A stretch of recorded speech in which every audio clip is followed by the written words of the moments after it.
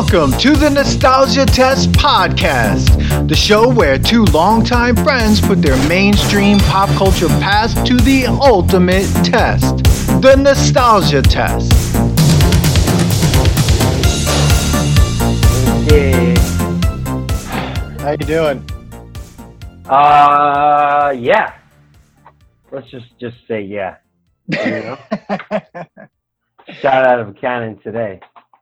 Shot out of a cannon, Dan. There's a lot of things I want to get into. I don't know how you want to start. You want to talk friendship-wise, or you want to get right into this episode? Because we gotta go. I mean, we could. Fire, dude. Start that fire, I had a couple cocktails already. All right, I was just out. I went off on this. Well, I was yelling at Bonnie. With Bonnie, I was standing up talking about how ridiculous some of this shit is. First of all, I have the game playing in the background here. I was just finishing getting the second piece of the ship on ToeJam and Earl. That took me about. I got the third. I finally got the third piece. Dude. All right. Which took forever.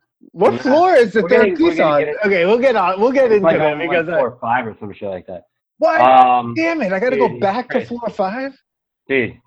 All right, go ahead. Let's introduce. Well, everyone, then we've already begun. I mean, welcome to another episode of the Nostalgia Test Podcast. I'm Dan Dissinger here in LA. I'm here with my friend and co-host Manny Coelho there in New York. Manny, how are you doing? Hello. How am I doing? Let me just tell you how I'm doing. I'm going to be a grumpy 39-year-old man in this episode, I can tell you, because I know you love Sega Genesis, and I used to love Sega Genesis. I started fucking playing these games and realized how much fucking waste of time. First of all, I want to apologize to everybody who's listening. There's going to be a lot of cursing. I'm going to be dropping bombs of Fs like okay? There's be a lot of yelling. I'm going to tap into my contracting ears, and I'm just going to be dropping bombs because of how ridiculous I felt after playing these games. Well, before we get into something, Dan, I want to ask you this. Yeah. Have you played Sega, just Sega, not Sega Genesis, but did you have the system Sega? No, my cousins did. You know that I never realized until just now that, like, I played Nintendo, then I played Super Nintendo, and I always played Sega Genesis, but I never played Sega. And I always thought, well, wow, Sega Genesis came between Nintendo and Super Nintendo, and they had such better graphics than Nintendo. But I never really, until now, I'm like, whoever played Sega? Yeah. I only remember Sega Genesis. It was weird because there's Sega, I think there's Sega Genesis, and there's Sega Genesis, obviously, but I think Sega is the corporation and Sega Genesis is the system. Oh, no, wait, there it is. Sega is a corporation. Yeah, but Sega Genesis is the 16-bit, where, Nintendo was the 8-bit, right? Regular Nintendo was the 8-bit. Then you had Super NES, which competed against Sega. Sega Genesis. Sega's first video game console was called the SG-1000. That came out in 1982. Okay. Then you had the Master System. That came out in 1986. Then in from 1989 to 1994 was the mainstream, basically Sega Genesis with Sonic. So there were, and then you have 32X, Sega Saturn, which I had some friends that had Sega Saturn. Dreamcast, which I had some friends that had a Dreamcast, and I think I had a cousin that had a Dreamcast. And then, from there... They had Sega CD also. Well, Sega CD They came out with Sega CD. Sega CD was quite amazing. It was crazy. I got to play a Sega CD. Dude, I got to play this guy, John, I don't know if I want to say his name, but he's a friend of mine in elementary school. John C., let's just call him. He had it, and that stuff was wild. Sega CD was insane. I remember we were playing some sort of zombie end of the world shit, and it was crazy. Yeah, it was crazy. Yeah, I mean, video games, what's weird is that, obviously everyone can tell at this point we are talking about Sega Genesis today. We both have the Sega Genesis Mini. We're going to be talking about 3 games today. 3 games. Only 3. We will probably be doing more in the future, but Oh, we yeah. needed to only do 3. I do think I need to get I that. don't think you could. I mean, we're going to waste a lot of time playing the rest of these games. Well, I think I'm definitely going to get the 6-button controller. If you try to play Street Fighter 2 with the 3-button controller, you have to press the start button in order to get to the kicks.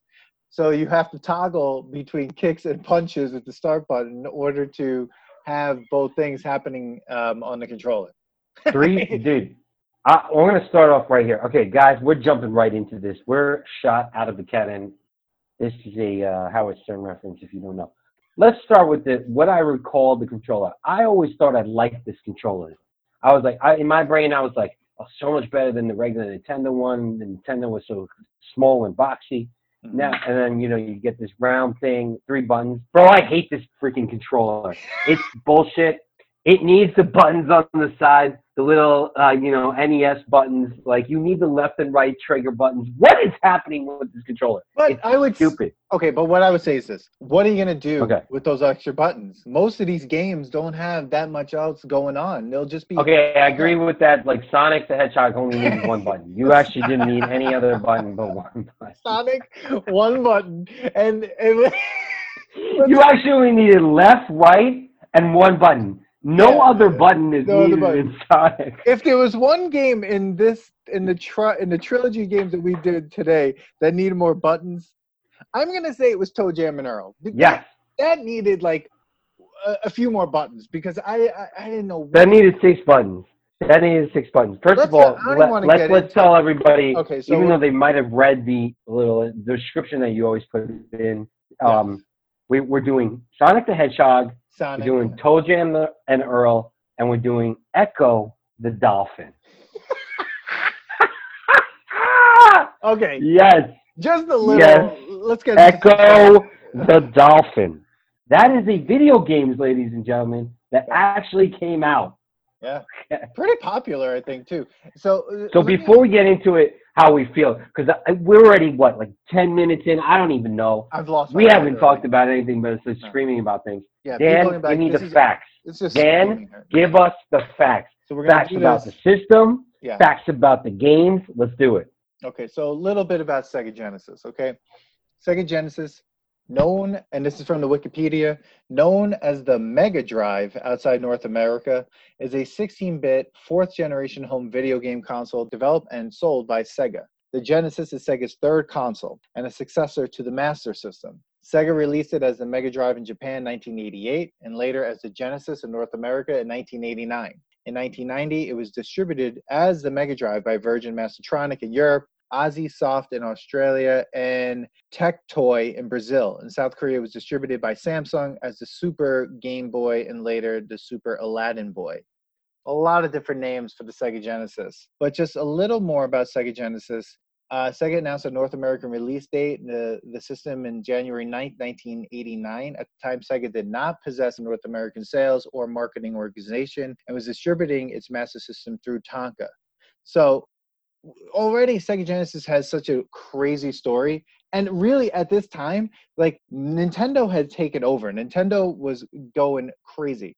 For the North American market, the former Atari Corporation Entertainment Electronics Division president and new Sega of America CEO Michael Katz instituted a 2-part approach to build sales in the region. The first part involved a marketing campaign that challenged Nintendo head-on and emphasized a more arcade-like experience available on the Genesis. Now, I will agree with that. Summarized by slogans including Genesis does what Nintendo don't. Nintendo? Oh my God. Okay. First of all, the slogan is summarized by slogans including Genesis does what Nintendo don't. Yes. Amazing. Since Nintendo owned the console rights. Great marketing. Oh, God. Since Nintendo owned the console rights to most arcade games of the time, the second part involved creating a library of instantly recognizable games with which to use the names and likenesses of celebrities and athletes such as Pat Riley basketball, Arnold Palmer tournament golf, James Buster Douglas knockout boxing, Joe Montana football, Tommy Lasorda baseball, Mario Lemieux Hockey, and Michael Jackson's Moonwalker, which I don't understand what that game was. Its most famous game is Sonic the Hedgehog, and we'll get into that. So Sonic is the Japanese video game series and media franchise created and owned by Sega. The first Sonic game was released in 1991 for the Sega Genesis and was developed after Sega requested a mascot character to compete with Nintendo's mascot, Mario. Its success helped Sega become one of the leading video game companies during the 16-bit era of the early 1990s. And Ecco the Dolphin. I mean, I'm exhausted already because when I see Ecco the Dolphin, I'm just like, all right. Ecco the Dolphin is a series of action-adventure video games developed by Appaloosa Interactive. So there isn't much information, but they were originally developed for the Mega Drive, Genesis, and Dreamcast video game and have been ported to numerous systems. The story follows Ecco, a bottlenose dolphin, who fights extraterrestrial threats to the world. The games are known for their high difficulty level. Okay. And ToeJam and Earl. ToeJam and Earl is an action game developed by Johnson Vorsanger Productions and published by Sega for the Sega Mega Drive Genesis console. It was released in 1991. It centers on ToeJam and Earl, alien rappers who have crash landed on Earth. Wait a second, that's Earth? Okay, as they attempt to escape the planet, players assume the role of either character and collect pieces of their wrecked spacecraft. ToeJam and Earl's design was heavily influenced by the role-playing game Rogue and took from it such features as the random generation of levels and items. It references and parodies 1980s and early 90s urban culture and is set to a funk soundtrack. Whew. That was a lot, and that was a lot of facts, Dan. And I'm gonna. All right, let's get started with the biggest name there, and that's going to be Sonic the Hedgehog, right? Okay. Sonic. Obviously, the Mario of Sega, right? Everything about it is the fucking Mario of Sega. I played this game, and I was like, what is happening in this game? I'm going to tell you, I'm going to hear what you're going to, I know what you're going to say, but I'm going to tell you, they faked everybody out on how good this game was. This game is crap. First of all, the second one's so much better. The fact that you could hold down the button and get him to start spinning fast way before, you need that button. I hate the first game. All it is the same level, done differently, and they make you go so fast, and everybody's so excited, and what are you doing? You're collecting rings to then fight a boss at the end, and then if you lose those rings, you got to go after those rings so that you could stay alive. And then you just get points at the end. Who are you going against, Dan? Internet had not been invented yet. Nobody's going against anybody except themselves. Why do I give a shit about points in this game? Why? This game is crap. Okay? You do nothing but collect rings and fight the same guy. Ooh. And the levels are just changed a little bit. And you get to go back and forth. And there's springs that bring you back here, and here. And you're like, oh my God, that was crazy. No, same shit. Every level is the same. Well, what did you think Mario was? Mario's the same thing. You walk, you jump on things that don't look like anything. But this episode is not about Mario. I didn't say I didn't hate Mario. I'm saying this is crap, Dan. Okay, I will say Sonic 1. Okay, it took me a little bit to get through all the Green Hill zones, which were only 3 of them. Because I finally just beat the first one. Talked right before I started this podcast. Okay, because I'm like, wait, all the boards aren't the same. When you get to the marble zone, it's totally different. And actually, the game is harder and is less crazy running because you have to jump through fire. There's like all these things. You get chased by a wave of lava at one point. I mean, there's a lot more happening after Green Hill Zone 1, 2, and 3. But I will agree one thing. Sonic gives me a lot of anxiety because when you run across the board, all I'm thinking is that at some point you go so fast that you jump over the entire level, and I'm like, should I go back? Like, no. Why do you need to go back? You don't need to go back. Well, for points. For points for who? Who needs the points? Where's this record going? is points against your friends that show up at your house. Right now, we're in a pandemic. No one's playing against you, okay? This was all for your friends back then. Yes. If we're talking about nostalgic-wise, yes, this would be beat my points. But we're not. This game is not online. We're not playing against each other online. This is by yourself. Why do I care how many rings I get? Dude, if I fly across the board and beat the board and now I'm on to the next level and I didn't just waste 15 minutes going back to get all those stupid rings, I'm happy. I see what you're saying. But I think that's what everything you're saying about, like, this game's not online, you're not playing with other people. I think that's something that we are so used to now, that all games are hooked up to other people, that I don't have to do anything on my own. I just have to go into a world with a gun or whatever and just start, shooting and whatever, or do whatever. Like, where, like, these games from, like, from 1990 or 1989 and, from our childhood, we were only playing with ourselves or with someone else in the house, or our friends. But when our friends weren't there, we had to play by ourselves. And the game needed some sort of thing to create. So what do you have? You have points, right? So what? But at the end, there's a record of how many points you were able to get, right? Mm-hmm. And it's just, it's that idea that, like, well, how can we make this a game so that someone would keep playing without anyone around them? You don't have to worry about that anymore, like building actual worlds, because all you need is like a sandbox, in a way, where a sandbox world where everyone is just thrown into it. Like, I've never played Fortnite until, like, recently I tried it. There's, like, a version on your phone or something. Yeah. Or like and I was like, all right, everyone loves this game. So I get dropped into a world. I suck at that game. And then I don't know what's happening. I have to grab a gun and I hide in the house until I see someone and I shoot them. Yo, welcome. But with Sonic, now I know it's crazy. There's no point. But I am begging you to try to get past the green zone level, because things do get better. Okay. But I will agree. What is happening here? One, though, can I just say I love the music to Sonic. I think Sonic has great music for a video game. For a 16-bit game, Sonic's music is good. The graphics, the easy playing of it, yes. Like, I'm trying to tap into my, like, younger self, my 1990s self. I get it. I think it's funny that they say, like, kids have a short attention span. I feel like adults now have a short, or maybe in the generation that we're in now, my attention span is so small that I was annoyed playing this game because I'm like, all right, I'm bored, move on. I was bored. And maybe I was bored because I was like, wow, this game is harder than I remembered. Or maybe I'm just, like, angry that I'm old and I can't play games like I used to. But, like, I like games like Myst and stuff like that. And, like, I even, like, still get games online.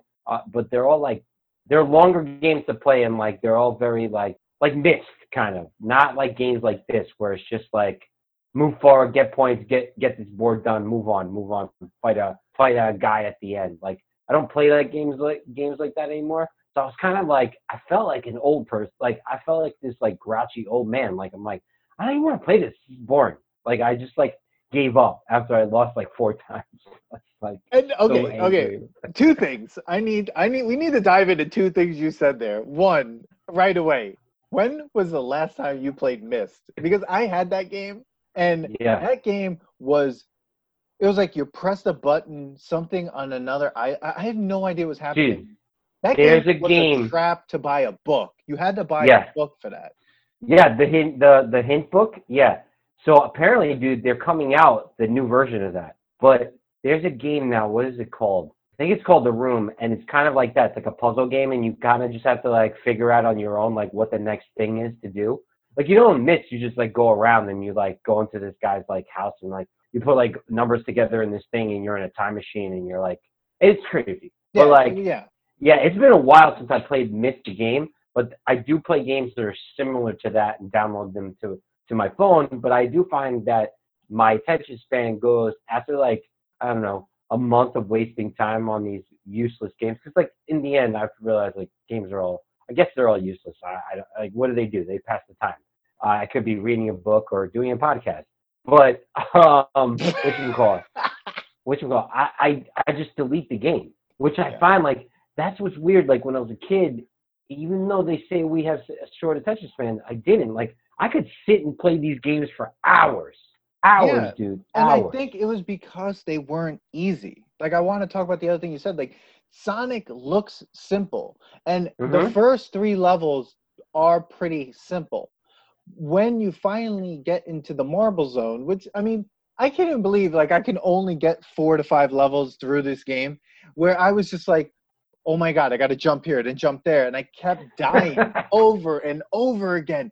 And the one thing that I forgot about these games is this, that when you lose all your lives, they go back, you go back to the level 1.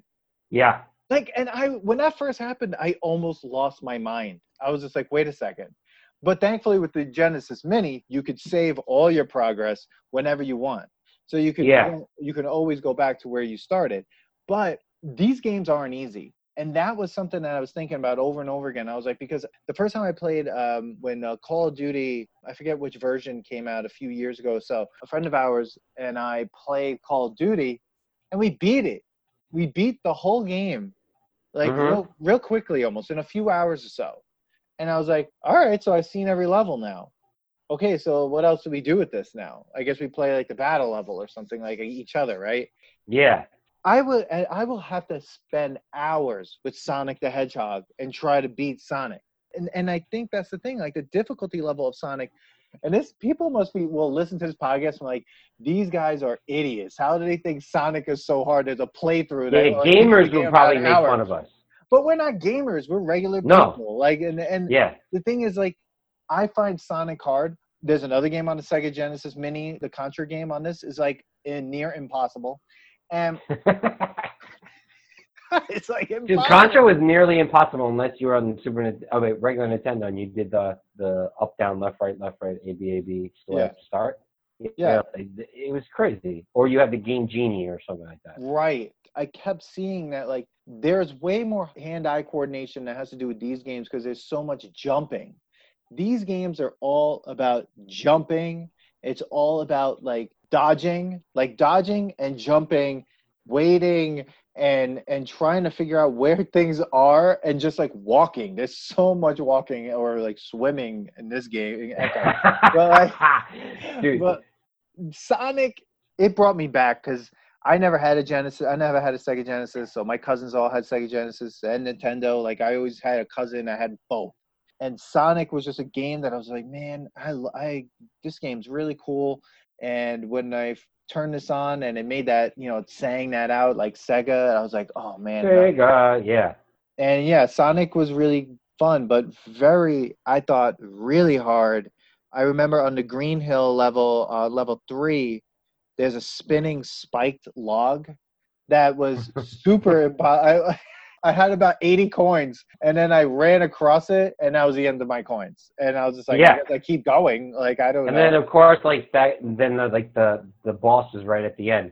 So they put that there so you don't have that many coins for the boss. Did you? Have you gotten to the boss yet? Yeah, I beat him. I was about to call you, get on this podcast. I beat him, but of course I didn't save my progress. I'm actually playing as we're talking right now. I'm in the castle. I'm in the. I got past the guy. Oh, so you're in the Marble Zone. I'm in the. Yeah, and you know what? I will agree. It got better. You know what I have realized, and you said it just before. This game is about walking.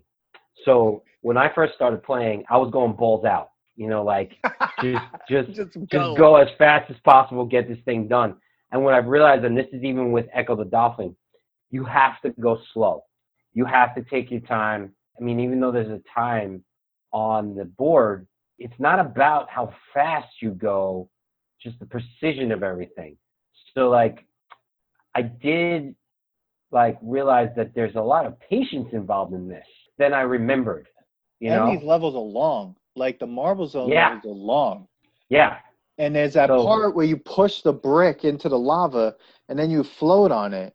Then you got to jump over it, and then there's a waterfall of lava, and then you don't know, and then these spikes come out of nowhere, and I'm like, well, I'm not getting any warning of any of this. No.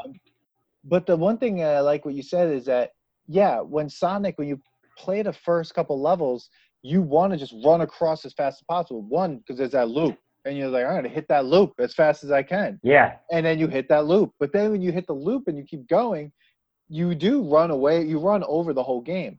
But the weird thing about the timer in Sonic, and I realized this as I was playing, I was like, oh, it's not timing me like a countdown. It's just telling me how long it took me to finish the level. Yeah. So, Yeah, and I think you get a bonus. I think you get a bonus at the end, the quicker you do it. But in the end, like, you could play this forever. So again, I learned that this is really just about patience, where I thought the opposite. I did kind of forget about that. Like, although it's funny to think that as kids, we took the time to sit and figure this out, you know. I guess now I thought I had to run through it because, you know, I only had an hour to play this the other day because we were going to do a podcast on it. And I had a bunch of other things. So I guess as you get older, there's too much shit and you think you got to run through it, but that you're never going to beat the game. You got to really be patient. Like you have to, you know, time the swings, the lava, the brick, like you said, maybe get a couple more coins before you do this big run. So if you lose a couple, then you don't die right away. So yeah, I get it. I mean, I definitely didn't like it the first moment I played it. I was like, this is bullshit. It's a waste of time. What is this game? Why do I care about points and everything? But yes, I did realize that it is really just about patience and kind of like taking your time and walking. Even though Sonic is supposed to be quick, right? yeah. It's like an oxymoron. Like the slower you go with Sonic, the better you do at the board. What's funny is we're only literally talking about the first 4 or 5 levels, because in about a week or two, I was only able to get that far because I'm just like, you're right, the patience involved. But it's funny, as I'm watching you right now, and I wish everyone could see this, and maybe we'll put a clip of Manny playing this game Playing the game while I'm talking on our YouTube channel, the Nostalgia Test Podcast YouTube channel. But he is hypnotized. Like you're literally, but that's the thing. Like these games get you. They all of a sudden it's like, whoa, 45 minutes to an hour just passed by, and I'll be like playing this game. You know, like nowadays, what you would think, like how you can capitalize on this is you put advertising in the game as it's going by, because I literally, as I was talking to you, I was just like mesmerized playing at the same time. And in two things, right now, I don't care if I keep dying.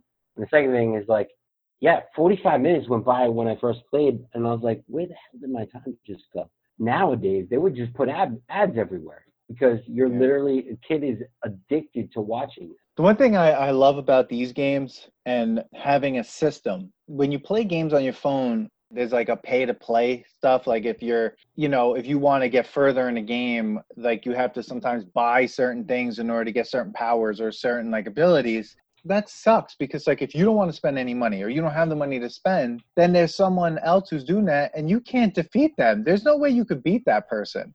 But in this, it's just like, no, you play the game. If you're good, you get better, you get to the end. And I actually like that, because I've already bought the game. Why do I have to buy more stuff?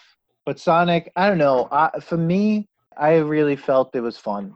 I felt I had fun playing Sonic. I was into it. I'll keep playing Sonic. And anytime I see fire or lava, I know that that level is going to be hard. Lava means hard. No matter what. I mean, Mario, lava meant hard. Anytime you're underground or going underground, it always meant the level was harder. Whether you're digging, whether you're running from lava, or whether you're in caves and puzzles.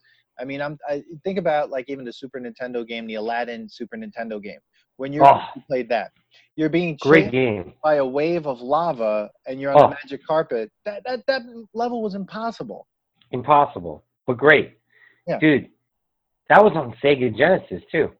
That was a great game on Sega Genesis.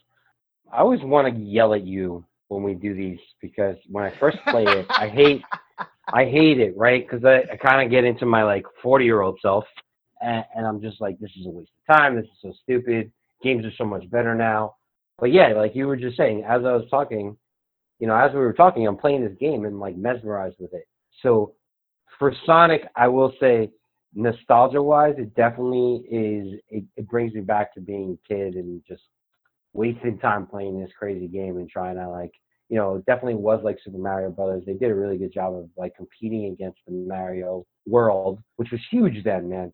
Like you had to come up with a character to like beat this guy, like that was taking over everything. And I remember I haven't played it yet.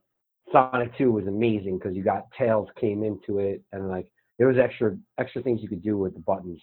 And to go against Super Mario, yes, they were both the same. It's basically the same game. It's Super Mario Bros. 3, but with a hedgehog. And what did Mario collect? He collect coins. Yeah. And then instead of coins, you collect rings. So the coins do nothing, except I think when you get to 100, you get a free life or something. Yeah.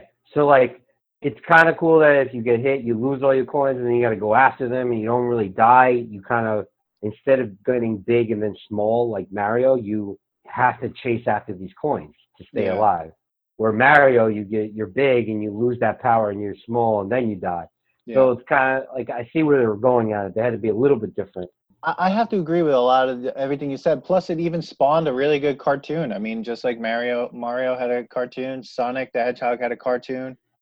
Yeah. They were really, head to head really with each other. I played Sonic 2. I just don't know why Tails is there. I never knew how to. I don't know if you can activate him. You. He just follows you. I think when you do two-player, you could activate him when you have 2-player. Oh, I see. Okay. Yeah, but he normally he kind of just follows you until you're a 2-player. Now we diverge. We have a fork in the road here. The fork in the road brings us to ToeJam and Earl, and Ecco the Dolphin. Which way do you want to go with this? Whew. Whew. They're two different games, man. Ecco is more like Sonic, because it's a single-player game. You go forward and back, where ToeJam and Earl is a whole other game. You're talking about two games that involve, like, Zelda and, I don't know, tripping out? I don't know. Okay. Let's talk about Ecco the Dolphin, and we'll end on ToeJam and Earl, because I feel like there's a whole hole going into ToeJam and Earl. It's a whole other way of playing. It's a whole other way of playing a game. So, okay, Ecco the Dolphin. Okay. Okay. What the hell is this game? What is this game? This game, first of all, it took me 45 minutes to even activate the first level, like to even get to where it started. First of all, have you ever played this game? Yes, I have. I played it. And you don't remember that? Well, I didn't play it from the beginning because I never had a Sega Genesis. Oh, okay. So I played it somewhere in the middle. So I remember it, and I played it, and I was like, "Oh, Ecco the Dolphin, yeah, it's like this kind of awesome game, kind of hell awesome. This was on the level of like, this was all like that Ninja Turtles 1 game where you were just underwater the entire time. The entire time. First of all, Ninja Turtles 1 for what? The Nintendo system, right? Is that what you're talking about? Yeah. That game you never got past that level. No. And I'm sure one of our listeners or many of our listeners who are gamers think that we suck at games if we never got past that level. But that was a terrible level. By playing this game, Ecco the Dolphin, I was like, this game is just that entire level, but the entire game. It's a little bit easier than that game because the Ninja Turtle game was impossible. Like, it was impossible to beat that level. Okay. The premise of this game is insane. Absolutely insane. So I remember this game. I'm going to tell you, I had this game. I had Game Gear. So Game Gear was the color version of Sega Genesis handheld, basically to go against Game Boy. Mm-hmm. And Ecco the Dolphin was like, I guess, one of their main plays on this, right? And I remember playing this for hours, dude. I would swim around just to swim around. I would get him to do backflips constantly. So I remember when I turned this game on, I was like, oh, yeah, you have to activate the storm. To activate the storm, you have to go down deep, go up in the air, fucking make him flip, and then the storm happens. This game is the trippiest game, one of the trippiest games. Forget about ToeJam and Earl. This game, the music, the way you feel like you're in the water. At some points, you're like so happy that you're a dolphin and you're just jumping around, right? And it's ridiculous what it makes you feel. But then in the end, it's like, what is this game? What are you doing in this game? Did you? It's extraterrestrials, they say. Extraterrestrials. What are you talking about? You're just talking. Yeah. This You're supposed to talking be alien to dolphins? whales. No. You're talking to whales. I thought you were just whales and dolphins that are talking to each other. No. And did you know that you could, if you hold down the Echo, like when he like speaks, it comes back at you and maps out where you are? Wait, that's how you activate the map? Yeah. Damn it! Yes. I didn't know that. I was just waiting for it to come back. I thought, oh my god! You have to hold it down. You have to hold it down. Dude, I got so frustrated at one point. I just drowned the dolphin because I was just so angry at some point, and I had to watch a playthrough for this game, like to understand where to go, how to kind of get it started, what I had to do to make sure that I even had, going in the right direction. The first level, whatever a level is, after I activated the storm and came back, to get past that, I don't know, crystal pod that was in my way, you have to like run into it, I guess, or something. So you have to hit it with your Echo. Yeah, but you or have to your Sonic Boom. Yeah, but you have to get close enough. But there was so many jellyfish in the way that I kept trying to gotta dart them. You gotta dart them. I know. With I kept the trying to dart them, but they didn't. Wait, you can't echo them. You have to dart them. You have to dart them. Yeah, but you can't just keep darting. And then I don't know. I just it took me about a half an hour to get through that part. Before you move any of these cube things or these crystals, you have to hit another crystal or do something else. It doesn't allow you to pass unless you do other things. I didn't know that until the second part. So unless you've been playing games for a while, I've noticed about this is because we were kids when we played this game, we probably already knew oh yeah, you have to do this before you do that, because you kind of just remembered how games work. There's a sequence to a game that you figure out right away. As an adult not playing these kind of games right away, you're probably this is supposed to be easy to move. No, you're supposed to go to the whale, talk to the whale first, and then the whale gives you some sort of key through his little whale sonar, and then you could hit the freaking thing and move it. Yeah, I didn't know that at first. So when I got to the second level, where I had to go through the under caves, I didn't know at some point that I couldn't move a crystal because I didn't hit another crystal. So I was just what is happening? So I was wait a second. I must have to hit the other crystal. So I had to go back, and then my dolphin drowned. I had to keep doing that, but I couldn't get out of the under caves part because once I got through, first of all, if I didn't watch the playthrough, I never would have known to take that little shell that was shining in that part and bring that with me and make it touch rocks, and then the rocks disappear. I never would have figured that out. I'm sitting there trying to dart the rocks at first, and I'm why can't I get through these rocks? And then I'm wait, and I watched it. I'm you got to be kidding me. I'm how is anyone supposed to know that that's what you have to do? Maybe you're right. Maybe it's because we think too much in these modern games where I don't have to worry about hitting that and touching this and whatever. I just go, all right, here's my weapon. Put me in the box. And I just, and you just start shooting things, or the missions aren't that hard. You're just moving through a world and doing something, very easy. Once I started playing it and once I did the first jump, I immediately went to me playing this thing, how many hours I wasted playing this thing as a kid. And I remember anything that had a different color, that was a little off, that was flashy or darker, that thing can move. That thing is used for something. Did you realize that the little clams, if you hit them, they'll give you air? You could hit them and they open up, and if it's clear air, you could go over it, and it helps you with health and more air if you can't find an air pocket in the caves. Okay. So I remember all this being a kid and what I had to do. So you have to hit it with the sonar, and then freaking opens the clam, and the clam opens, and if it's dark circles, you don't want it because it'll take away air. If it's a white circle, then it'll give you power and air. And if you dart the fish, you gain more power. There's all these things that were happening that all came back to me as soon as I was playing. Wait, if you dart the regular fish? Yeah, those little fish, that helps you with your life. Fish. Like, okay, so I thought the clams only killed you because every time I did it, like it was like a red bubble, and it Yeah, just killed me instantly. And I was like, all right, yeah. let's not touch the clams anymore. So that I just try to look for like air pockets, little parts where I could like get air. I did get frustrated with Echo the Dolphin, but one thing is that I definitely wanted to keep playing because I was like, okay, I got a little further now. But it was funny, like when I was playing, I must have died so many times that like the music just stopped and there was no more music.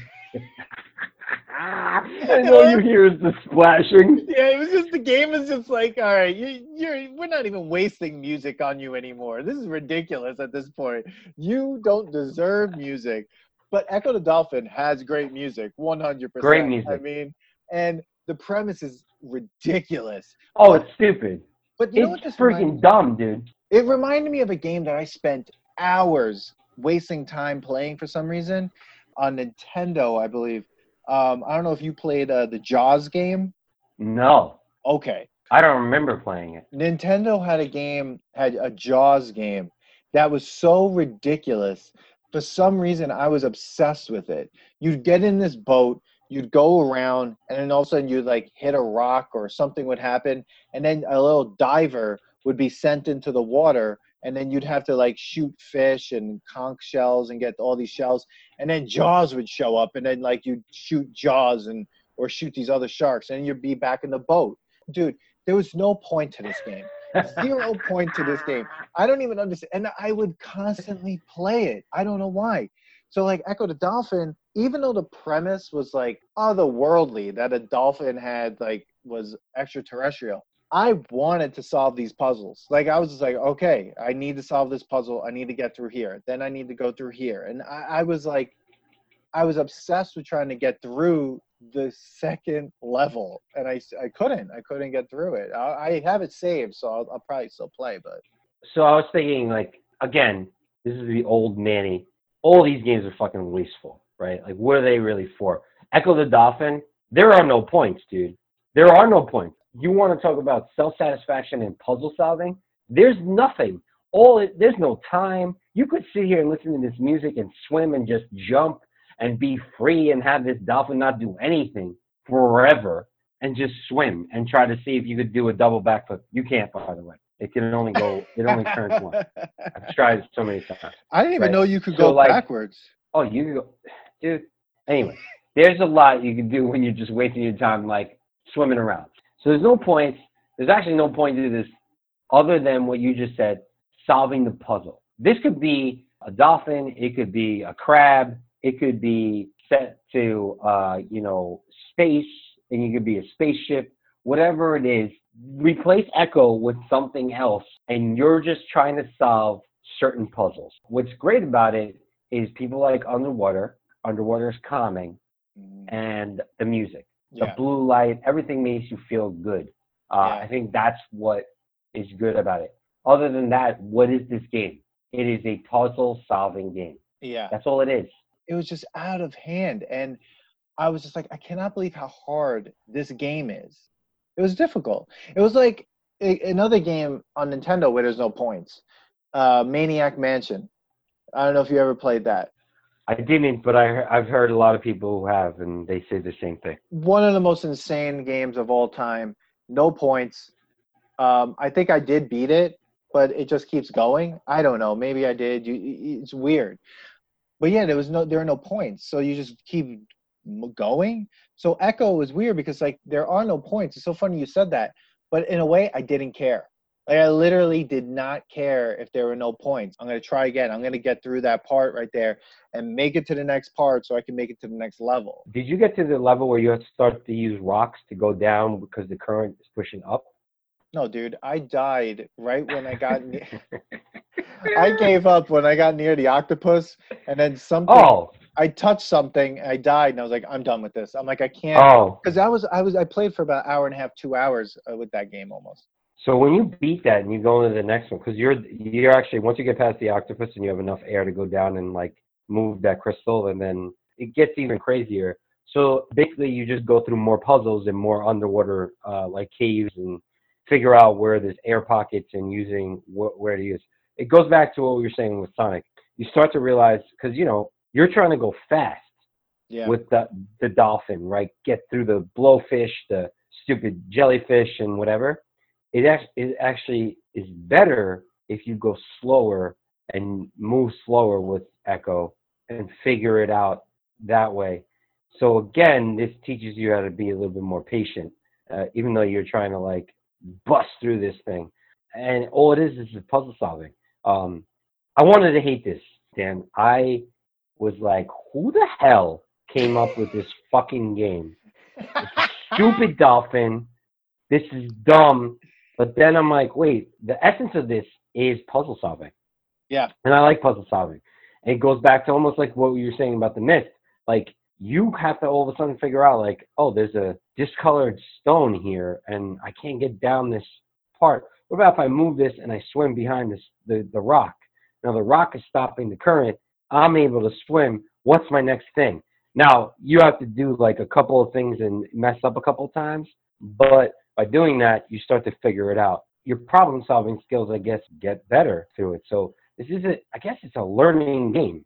Is it just an infinite amount of like lives in a way? Like it just keeps restarting where you are over and over? And I don't remember because I think it saves from where you were last. So if you beat the caves and you die again, you just start over from the beginning of the next board. And like they give you codes and stuff. Oh my God. You know, I started writing down all those codes. You don't need it because you're a Sega. You know, you have the mini. And I totally forgot that, but I got back into that mode when, like, you know, like when you used to play this when like there was no saving, how many times you had to write something down? It's just like, oh, write that code down, or write that thing down, or remember the combination for that so we can get through there. What door this was in. I mean, I used to write stuff down over and over again for like playing these games because there was no saving. I mean, there was a couple games that would save. Did Transylvania save? What do you mean, Castlevania? Wait, Transylvania? Castlevania. Was it Castlevania? Yeah, I think that saved. Maniac Mansion saved on Nintendo. Contra didn't save, which... No, neither did Ecco. Ecco only saved if you got the password. So if you didn't remember that password, man, you'd be shot. And it changed every time you died. Yep. Like, so you have to keep writing it down, which was insane to me. A lot of these games didn't save, and I can't imagine playing. Like, Sonic doesn't save. So like, if you make it all the way through and you have no continues or anything, you go back to level 1. I can't deal with that as a human being at this point in my life. But I guess as a kid, it was okay. I was like, all right, I guess I'm going back to level 1. When I put this in, I'm playing at level 1 again. I can't imagine that now. I can't imagine that. With it. But it also made you like not want to die. I was buffing through Ecco, and then I'm like dying because I was like, you know, got hit with the octopus so many times, or you know, whatever, because I was going so fast. But again, if you slow down, you don't lose all your life. Can I just say that it was the weirdest thing was like that orca whale just hanging out in the bottom of the cave. Yeah, like just chilling. Yeah. And then it tells you nothing. Nothing. I mean, everything is a riddle. Everything's like crazy weird. Riddles. Everything's like Splinter from Teenage Mutant Ninja Turtles. They're just saying stuff like in the oh my God, in the beginning. Lesson every time. In the beginning of Ecco the Dolphin, when I couldn't activate the storm, I couldn't get that to go. I kept going, okay, maybe one of these dolphins that I'm swimming with will tell me something. So I kept trying to radar them, you know, like hit them with the sonar. And they just all spoke in nonsense. And I was just like, well, one of these people have to have the answer. And none of the dolphins told me anything. I was just like, what am I supposed to do? And it just drove me insane. I couldn't figure it out. But how did you finally realize you had to jump? I had to watch a playthrough on YouTube. Really?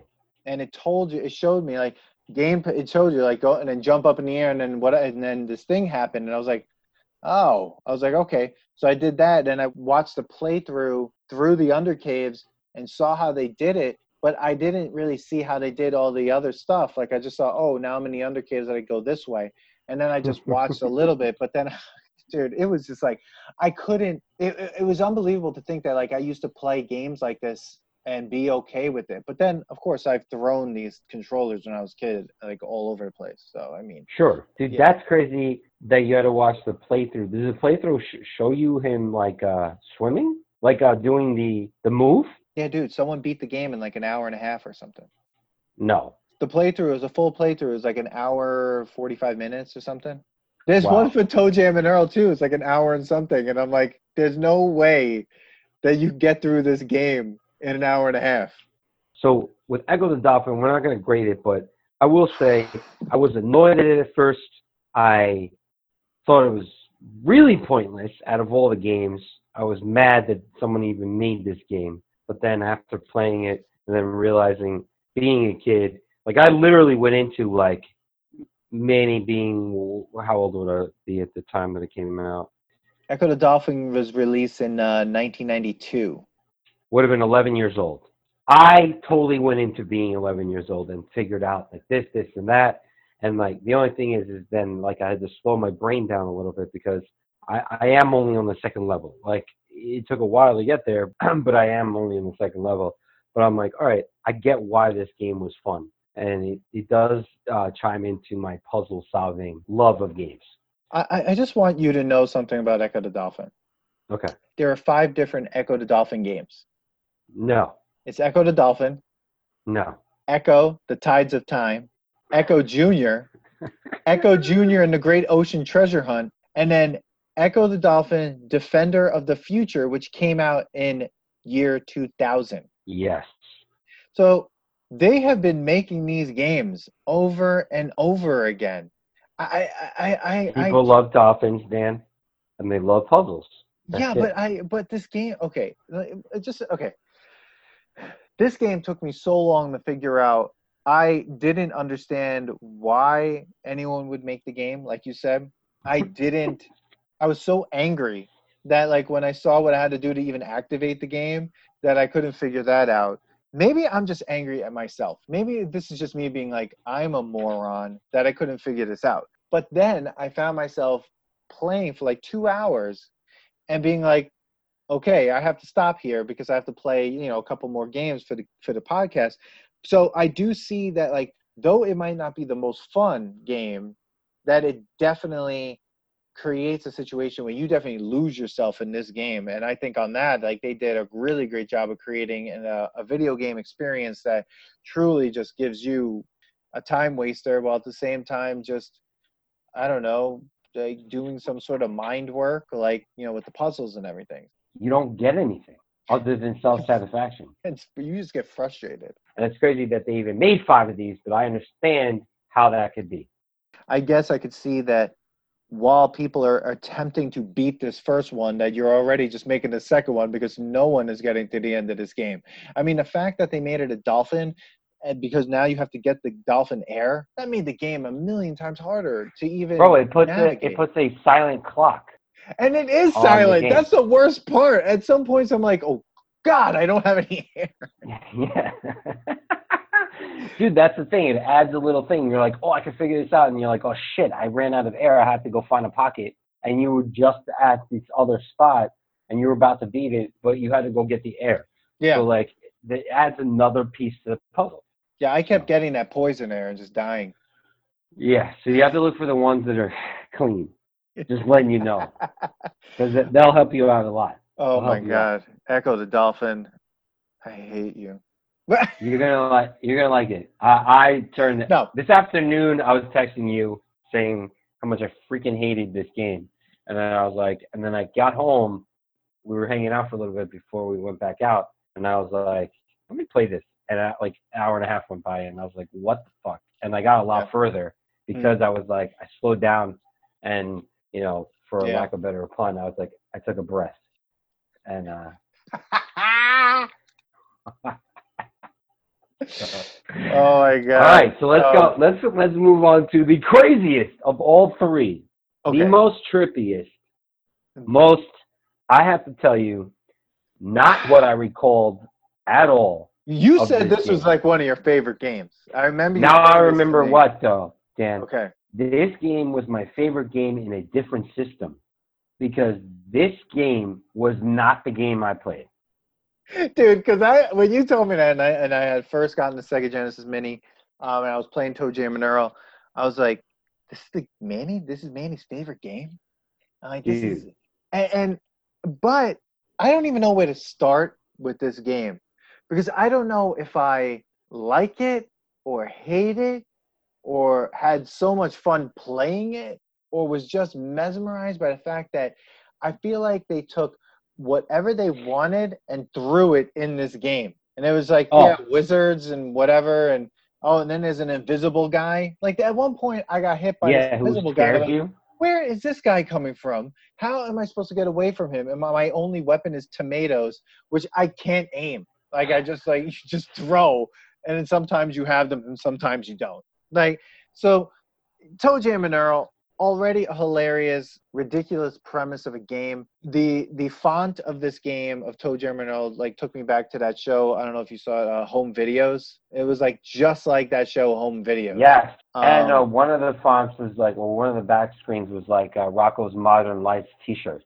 Yeah, absolutely. It was all of those things. It was so weird. Where do you want to start with this one? I have. First of all, I'm going to tell you, it was definitely not this game that I remembered. It was for a different one. It looked different. The position was more like they were walking like Sonic does, left to right. It wasn't like Zelda, where you were walking in a world like that. I remember that. This was totally different. When I chimed into this game, I was like, what the fuck is this game? This game was crazy. Basically, SpongeBob's best friend, Patrick, is made from Earl. Because that's what it looks like. Okay. Yes. So basically, the best part is they wanted to take hip hop, which I guess hip hop sounded like this in the 80s. I don't know. They did that. They had a spaceship that made no sense. Zero. A child made this game. Okay, and they're like, whatever, man. Let's have 100 worlds and just have them fall from the worlds and get in an elevator or I don't know what that is. A time machine. I don't know what the fuck we were doing. I was just like, all right, I'm walking around this world. Dude, it was Zelda. Wait, there's 100 levels on this? No, I don't know if there is. Oh my God, because I was like, there might as well be. There might as well be. Because I had no idea what to do in this game. You get presents, you open them, sometimes you run, sometimes you have rockets, sometimes you shock yourself, sometimes you eat bad cabbage. Sometimes you get $1. You run away from people. You could buy more presents that you're not really sure what they are. You can jump in water and go to another part of the island, and then sharks are in the water. Dude, this is a trippy fucking game. Yeah. If I could say that, and I don't know what I'm doing. There's no skill to this game. None. And when I started it, I was like, okay, the premise is I need to get the pieces of this rocket ship. Fine. Okay, good. All right. Where are they? You can't even see it on the map because the map there is no map. You have to move around a land mass that you've never seen to then make the map kind of unveil itself. So sure. So it's like an adventure game. They want you to be exactly like Zelda. They want you to go around, except there's funky music playing and there's characters that make no sense at all, which almost makes fun of Zelda and makes fun of other games like this because it really doesn't need to make any sense. These characters don't need to apply to anything. There's a Santa Claus in a rocket ship. What was that? That does nothing. No. There's a Cupid who shoots arrows that never gets you. Unless wait you a second. stand there. I got hit by one of those things. Do you know what happens? No. The controls get reversed. So when you hit left, you go right. When you hit right, you go left, and you die, basically, because you don't know what's happening, and you panic, and you fall off the edge of the earth. But you don't die when you fall off the edge. You just go. No, you go down to the next world. And that's what freaked me out. I was like, oh, I guess I'm dead. And then he ends up on the other thing, and I'm like, oh. No, it says bummer. And you could either be ToeJam or Earl, and none of them are better than the other. No, I was always the red dude. I think I was always ToeJam. I've been both. They don't move faster, pick up things heavier. Each character doesn't do anything for you, like the ice hockey game where you have the medium guy, the thin guy, and the big guy. None of this matters. So it didn't matter who you chose. It could be any character. I don't know what's going on in this game.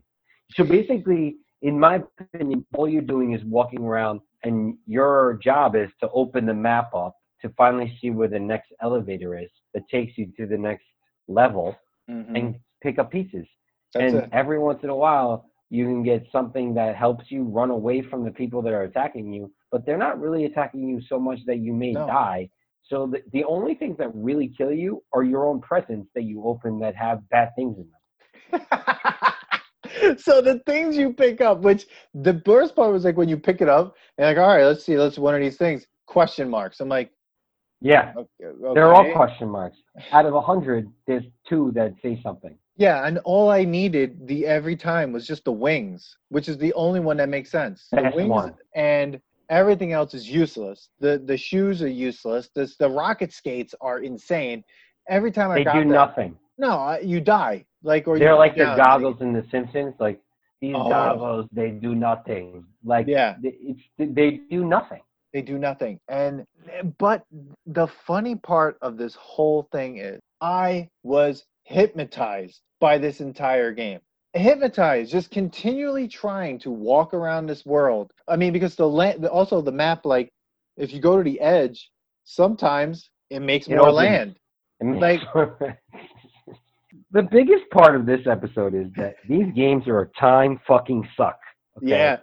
And this game is one of the most time sucks because your objective is to get more land. You're just walking around making sure that you touched every piece to make sure that you were able to get all the map and make sure you got everything that was there. Yeah. Right? And my theory, so there's like 7 parts, I think. I think there's either 7 or 10. Whatever it is that's how many levels there are.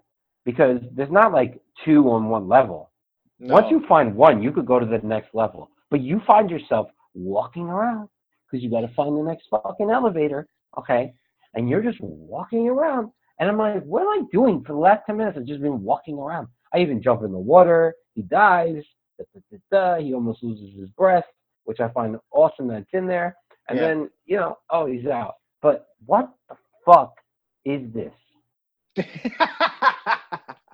There's no point to it. And if literally there's only 10 levels for the 10 parts or whatever it is, what happens after? Well, they came with the second one. The second one was better, I thought, because there was more things going on. You were like jumping on things, and it was funky as hell and like trippy, and you had to like do raps and stuff. But like there was more skill involved. There's no skill in this game. If you guys who are listening can tell me that there's a skill in this game, please let me know what the skill is, other than patience and just walking around. This is because there's nothing, dude. Those hamsters in a ball come at you. You can't do anything against them. Except when you have the sneakers and you could run away from them. That's it. Which I also like as a thing to have because you could just get through the board quicker. Because when you don't have anything, you're tippy-toeing. What does the tippy-toeing do? What the fuck? The fuck? Why are we tippy-toeing? We're not playing Ecco where, you have to go slow across the fucking octopus. You don't need to tippy-toe through this land. You don't need to. Bullshit. This game is bullshit, Dan. This game... I know, but I don't know. That's the thing. If you don't have any of the fast sneakers, you are literally walking. Walking. I've never had a game where you walked. Like, dude, it almost reminded me of like Grand Theft Auto when you don't play anything, you just walk around. You're just doing that. You're just walking around. It is a time fuck suck. At the end of this game, what probably comes is, ha ha ha, we just wasted your fucking life. We robbed you. We robbed you of your time. But you said you got 3 pieces, right? Yes. So, I mean, did you feel accomplished when you got that piece, when you saw it? No. No, because there's no skill. Whereas in Ecco, I feel like a little bit of accomplishment because, like, I feel like I needed to figure out that rock took me to this rock, that rock took me here, and I got to get air while this is happening, and then this is happening, and I got to go down here and touch this crystal, and like that felt more accomplished than me just walking around and making sure I touch all of the land and avoiding like a hula dancer. She makes me hula dance, or like a Santa Claus that goes in a rocket that does nothing to me. But just goes in a rocket. Some other giant person shopping with a shopping cart. What was that? Again, none of this means anything, and there's no skill involved. So I do not feel accomplished. No, it was like there is no accomplishment. It was like a mom screaming at her child. At one point, she tells her kid to shut up. Yeah. There's a lot of problems in this game. And I'm trying to think, like, I wonder what the two-player version, do you get chances? Like, is that how it works? Or I don't even know what Oh, the I two-player don't know. version of this Like, game would look do like. you just walk around more? You would have to keep up with that person, much like in Contra or like Streets of Rage. Like, you couldn't go off on your own. They're not going to split the screen. No, but then what does he do? I don't know. What do they do for each other? I have no idea. I'm going to have to see what Cover that more is. land? Does it spread out more? I don't But fucking know. the premise of this game is that you're on Earth. No, you're not. Well, What okay. Earth are you on? Okay, I'm going to go back to the description. Released in 1991, it centers on ToeJam and Earl, alien rappers who have crash landed on Earth. Where the fuck Earth is this? Not Earth. Crash landed on someone's acid trip.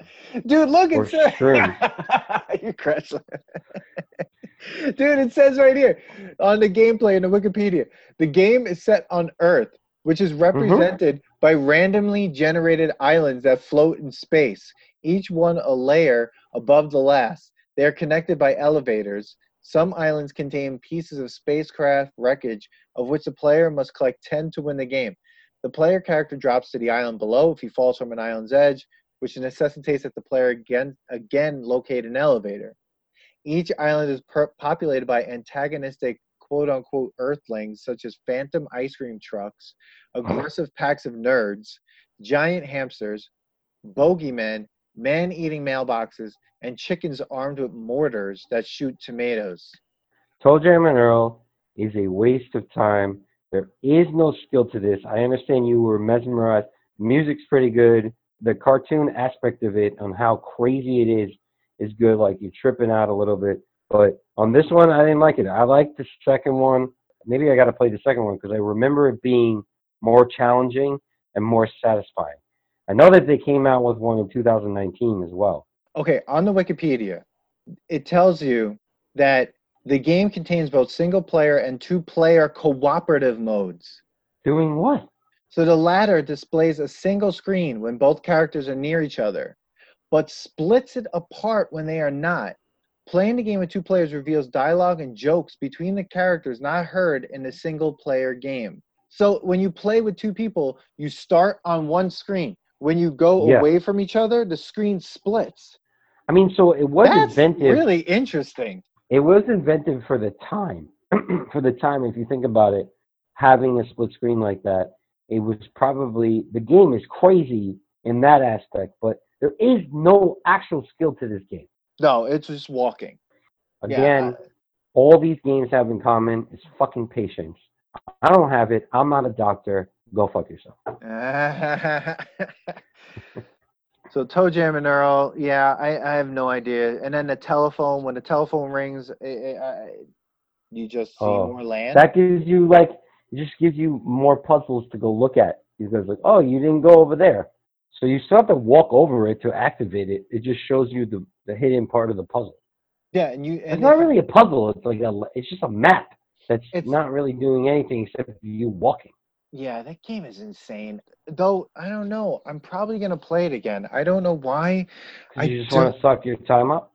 Yeah, I don't know why. It's just so weird. It's so stupid. But I'm just do anything for me. But, yeah, so I don't know. Anything else on ToeJam and Earl that you need to get out, or? No, it's stupid. Fuck ToeJam and Earl. You know out of all the three that we've done, that was the stupidest one, and I wish I remembered it differently, but I thought it was cool. I guess the concept is cool, except the actual gameplay and the skill involved is nothing. There's nothing involved. Do you know what it reminded me of? It reminded me of in 1994, Earthworm Jim came out. Yeah. Which is also on the Mini. There's an Earthworm Jim. I feel like that game is a more contained insanity than ToeJam and Earl. I could never imagine the pitch for that game. Two characters that look like globs of nothing, and then they are in a ship, and then they have to find the pieces, and we're just going to throw everything at them, but it really won't hurt them. And there's these presents that you don't know what they are. You just have to hit them, and they might kill you or not, but probably not. And you drink root Oh yeah, and beer. you It's like fall, but whatever. you don't really die. And Yeah. like one of the presents is root beer, and all you do is burp. It doesn't really give you power or anything. It doesn't do anything, and you eat food, and these are the things that happen in ToeJam and Earl. And they made Dude, that me and game. you could be talking about right now, and we go like, "Oh yeah, put that in there." Like, "Oh, can we have a dog just pee on him?" Yeah, yeah. Can we just have a peeing dog, and we'll put Is that in the there? is the pee gonna kill him automatically? No, it just No. bothers him a little bit and stuns him. That's exactly what ToeJam and Earl is. It just bothers him a little bit. Everything just bothers the character just a little bit. Like the devils come at you, they hit you, and he's like, "Ow!" Yeah, and he gets away from them. yeah. And if Or you're on the like, second, if you're not on the first level, you're fine because if yeah, you fall, you just have to get back into the elevator. yeah, Again, time suck.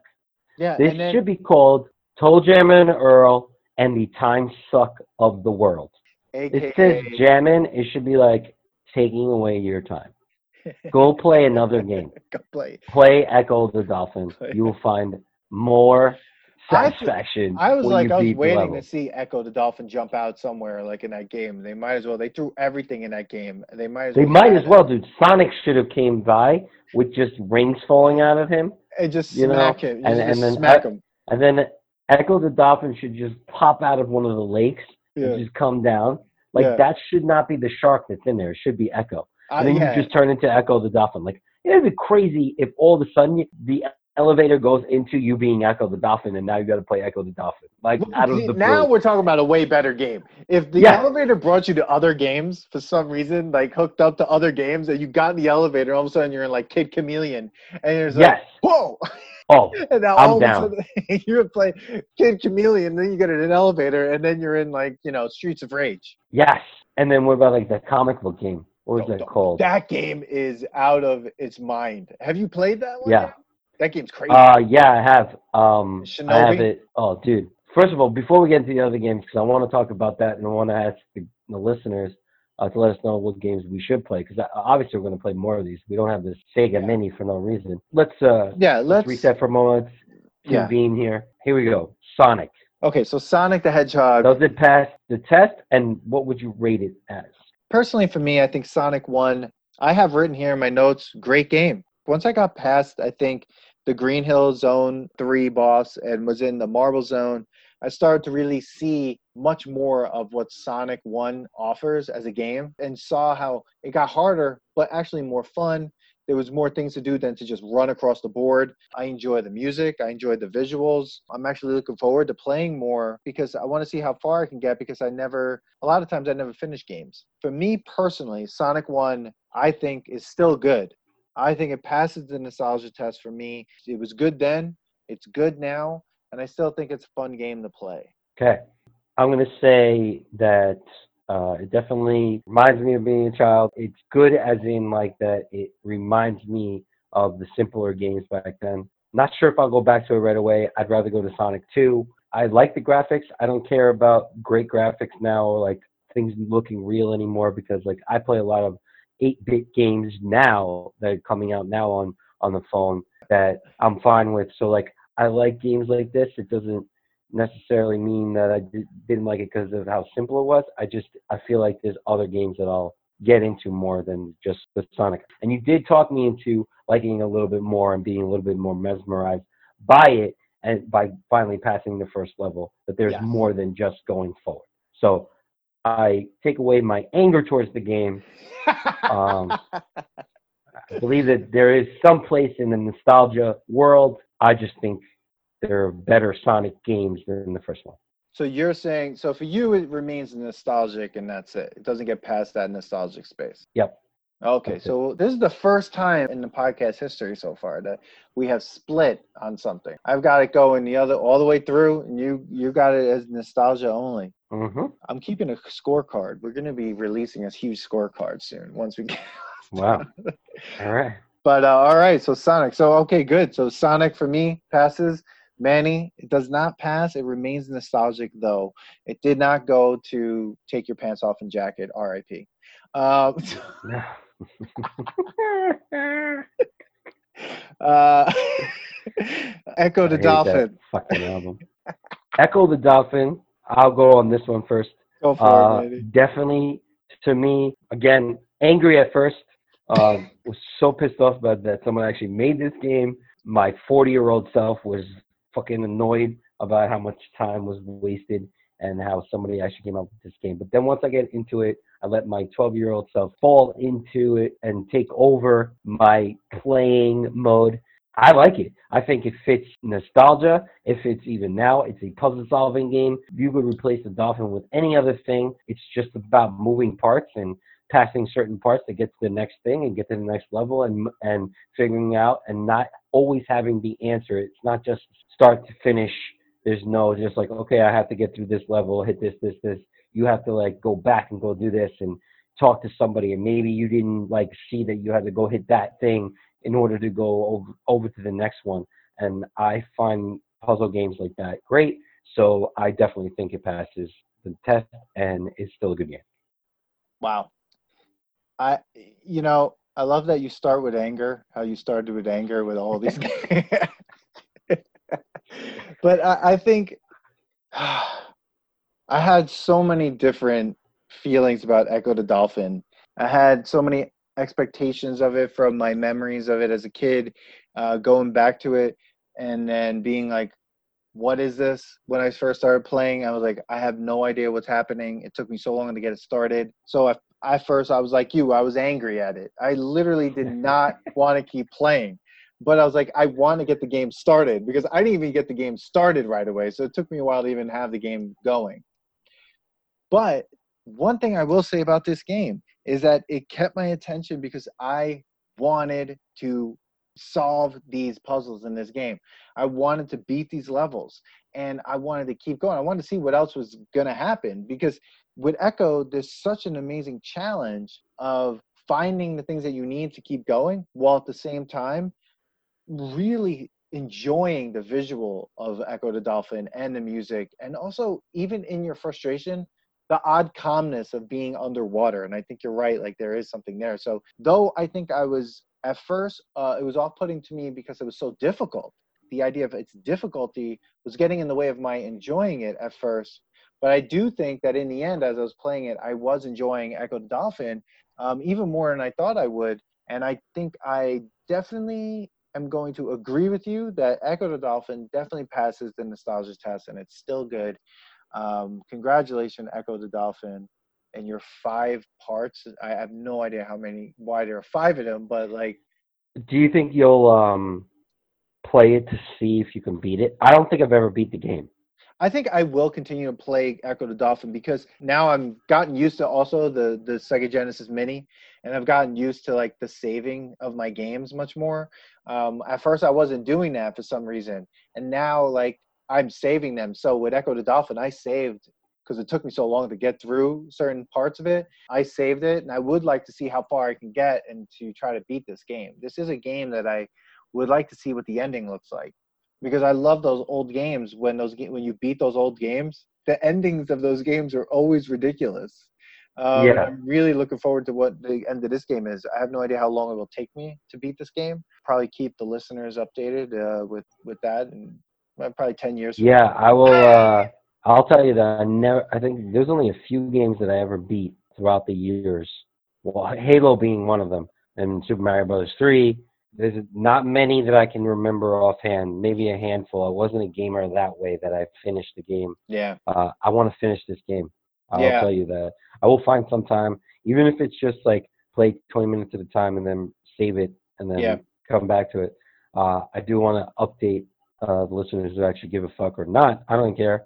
I do. I want to know if you passed the game because it'd be interesting to see how it does end. It's funny because I feel like with Ecco, it reminds me of remember Bubble Bobble? Yes. So I played Bubble Bobble for terrible game ever, and I got to must have been level 100 and something. That game never ends. I don't think there is an ending to that game. That was one of those video games where I think the game there is. So apparently there's 2 endings to that game. Oh my God. There's a 1-player game ending and then a 2-player game ending. I can't even imagine. It was just like hundreds of levels. So it's a lot. I was obsessed with it, but I think with Ecco, the difficulty of Echo is really making me want to keep playing. It reminds me of a. It's so funny how like this is the game that we're talking almost the most about, but like it reminds me of Tetris without the blocks because the challenge of this game is crazy. Tetris is on another level, and the Tetris on Sega Genesis is way different than the Tetris on Nintendo. The music's crazy, the way the game is set up, the way the levels go, it's all very different, but it's still Tetris, and then that game is insane. Dude, I'm so happy you said that because I thought the same thing. I was like, wow, this is another Tetris, like where you want to always beat your recent game. Like you're going against yourself. How many levels are there? Let me try to figure this out. Tetris, same thing, man. What an addictive game that game was. And I haven't played it yet on the Genesis. I just remember how addictive it was. I had it on Game Boy. I had it on Nintendo. I had it on the computer. I mean, that game, you want to, that game was points, and it was a mission with yourself to finally get to the end. Oh, that game, yeah. I can't wait to hear what you think of Tetris when you play it on this. Way different than the way it was on Nintendo. So Echo the Dolphin passes for both of us. Congratulations, Echo. Echo, you should feel good about yourself. You should feel good about yourself wherever you are in some extraterrestrial dolphin. And then go take a breath, do a couple of backflips. Yeah, go meet up with that orca whale. Like that whale had to have drowned, like in right? the middle of the cave. No, there was no place that whale could go. No, I thought you were supposed to go after it, and I tried to follow it afterwards, and then it vanished. That was the alien. That wasn't really an Echo. That wasn't really oh, that was an orca. Alien? I don't know. Oh, my God, I hate you. So, all right. So okay, now so here we the go. last one. ToeJam. I'll let you go first. I am deeply confused because, one, this game is bad. This is not a good game.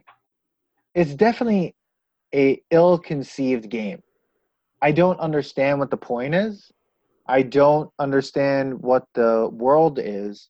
I am confused by the things that can hurt me because they really, in some ways, can't. So the stakes of the game are very low. But there's some odd, weird part of me that wants to keep playing this game, not because it's good, but because I'm so oddly fascinated with how bad it is that I want to see where it goes for some reason. So I'm not saying that ToeJam and Earl is a good game. And I'm on the fence of its nostalgia-ness at the same time. So I guess what I'm saying is it doesn't pass the nostalgia test. But it's so close to being just super bad that I just want to forget about it. But I'm having a hard time. Maybe that's because there is this weird part of my heart that wants to keep them alive. So I will say that it does not pass the nostalgia test, but it remains nostalgic by like a sliver, just like 0.2 of a point. It remains nostalgic. Okay, I totally agree. I think this game is terrible. It's so bad it's good kind of terrible.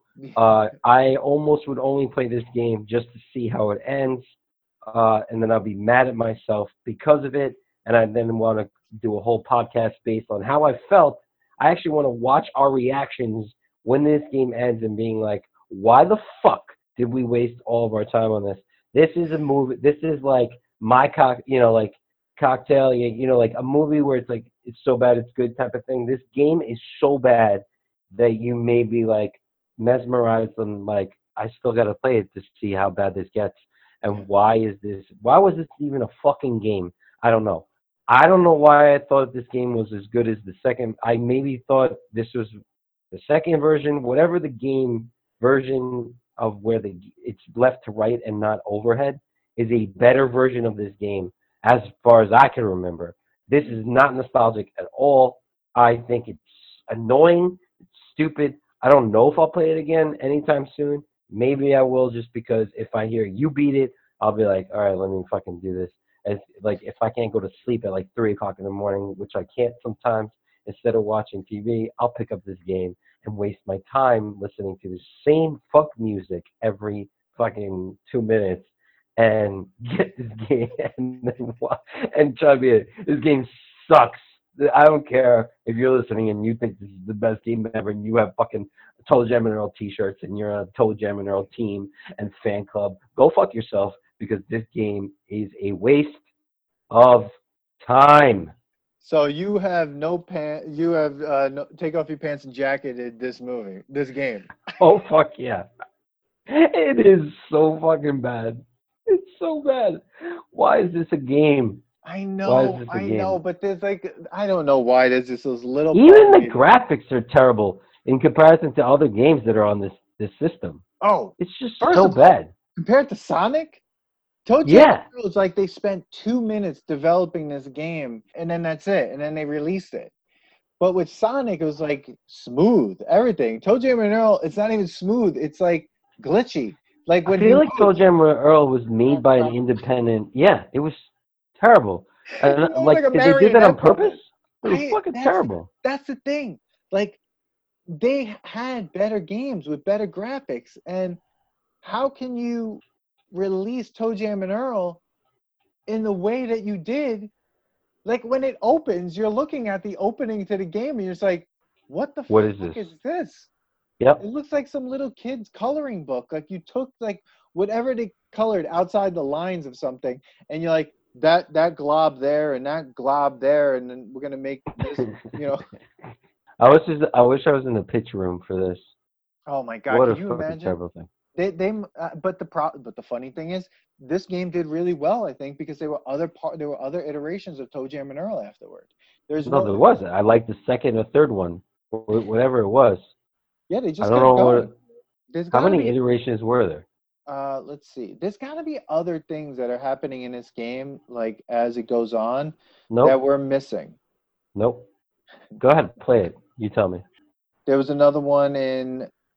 Look, it got so many high scores on review scores, like Meme Machines 87%, Megatech 87%, Mega 91%, like all these things, like these publications. People just like to waste fucking time. Yeah, ToeJam and Earl received positive reviews, which Bill Parris of UGO described as almost unanimous critical acclaim. However, Sega deemed it a commercial failure due to low initial sales. The game built a cult following through word of mouth, and it was further aided by the Sega Genesis Christmas 1991 sales spike caused by the release of Sonic the Hedgehog. ToeJam and Earl was later considered a cult success. But I don't get it. Like, I mean... But why? Okay, it was re-released on Nintendo's Wii Virtual Console in 2006. They became some of Sega's second-tier mascots alongside Sonic. What? Yeah, maybe that's why I like them so much. Yeah, they began development on a sequel. They spent 3 months expanding on the original game's concept by adding indoor areas and more terrain types. Sega was not impressed by the sequel. So they weren't? No, but and believed it to be unmarketable. The team redesigned it as a platform game. They took the overhead game and they didn't like it. And then what they did was they basically created the one that you're talking about, the version of like a platform, running across the platform like Mario or Sonic. Mm-hmm. Which I love. Sega was inclined to publish games in that genre. The game titled ToeJam and Earl in Panic on Funkotron was highly anticipated and was a commercial and critical success in 1993. That was it. Yeah, Sega Saturn, all these things. Like it kept going. And ToeJam and Earl 3 Mission to Earth was released for Xbox in 2002. Oh, wow. So it was on Xbox as well? Oh, dude, they came out with it in 2019. That's out of hand. Though I am curious how ToeJam and Earl looks to play, like what it's like to play 2-player at the same time. Dude, I like the platform version. That's the one I thought we were playing. A platform game, it's 16-bit, is really good. A lot of games with the overhead is so difficult to make a Do you remember playing Grand Theft Auto when it was overhead? Yeah. Like back in the day. Like it was Grand crazy. Theft Auto, it was crazy. Driving, it was like driving Micro Machines around. That was like Who Framed Roger Rabbit game. Oh that my game God, that's nuts. right. Yeah, That all game was those crazy. overhead games. Did you remember Super Contra on Nintendo or Super Nintendo had an overhead level? Yes. And you could actually jump, which was weird, I think, because like I didn't know how that worked.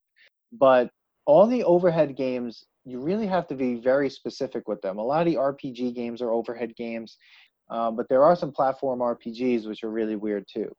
But yeah, I guess we're split on ToeJam and Earl there. I think it's nostalgic. You said no, totally bad. It's over for them. Though I do want to see what the end of this game looks like. I don't know why. I need to know. Go ahead. Tell me how it goes. So Manny. All right. Last words. Thank you. I mean, anything to do with this? Your experience with these games. Last words. Video games are a time suck. I'm old and grumpy, but I will still continue to play video games. I can't wait to play all the rest of these games, which I feel like I get bored. I think I start to like them more when I talk to you, when we go over things. Because when I first initially play any of these games, I'm like, what the hell are these games? If anyone knows how to modify the Sega Genesis Mini to get NHL 94, just let us know. Hit us up on our social media, Twitter, Instagram. Basically, whoever's listening wants us to do some of these. I already know which ones I kind of want to do. Sega Genesis Mini, what's on that is what we have. You know, looking forward to the next episode. Looking forward to breaking down another piece of our childhood into pieces and hopefully finding something to love about it. And hopefully, yeah. What are we doing? What are we doing? Bill and Ted soon? Because I fucking can't wait to argue against that. Dude, I just want you to know something. You're gonna talk me into liking it, and then we do Wayne's World. I have a feeling that there's gonna be an episode where we have to do like a great debate, and I need someone on my side, and you can have someone on your side, and we're gonna just. It's gonna be a 4-hour. Come on.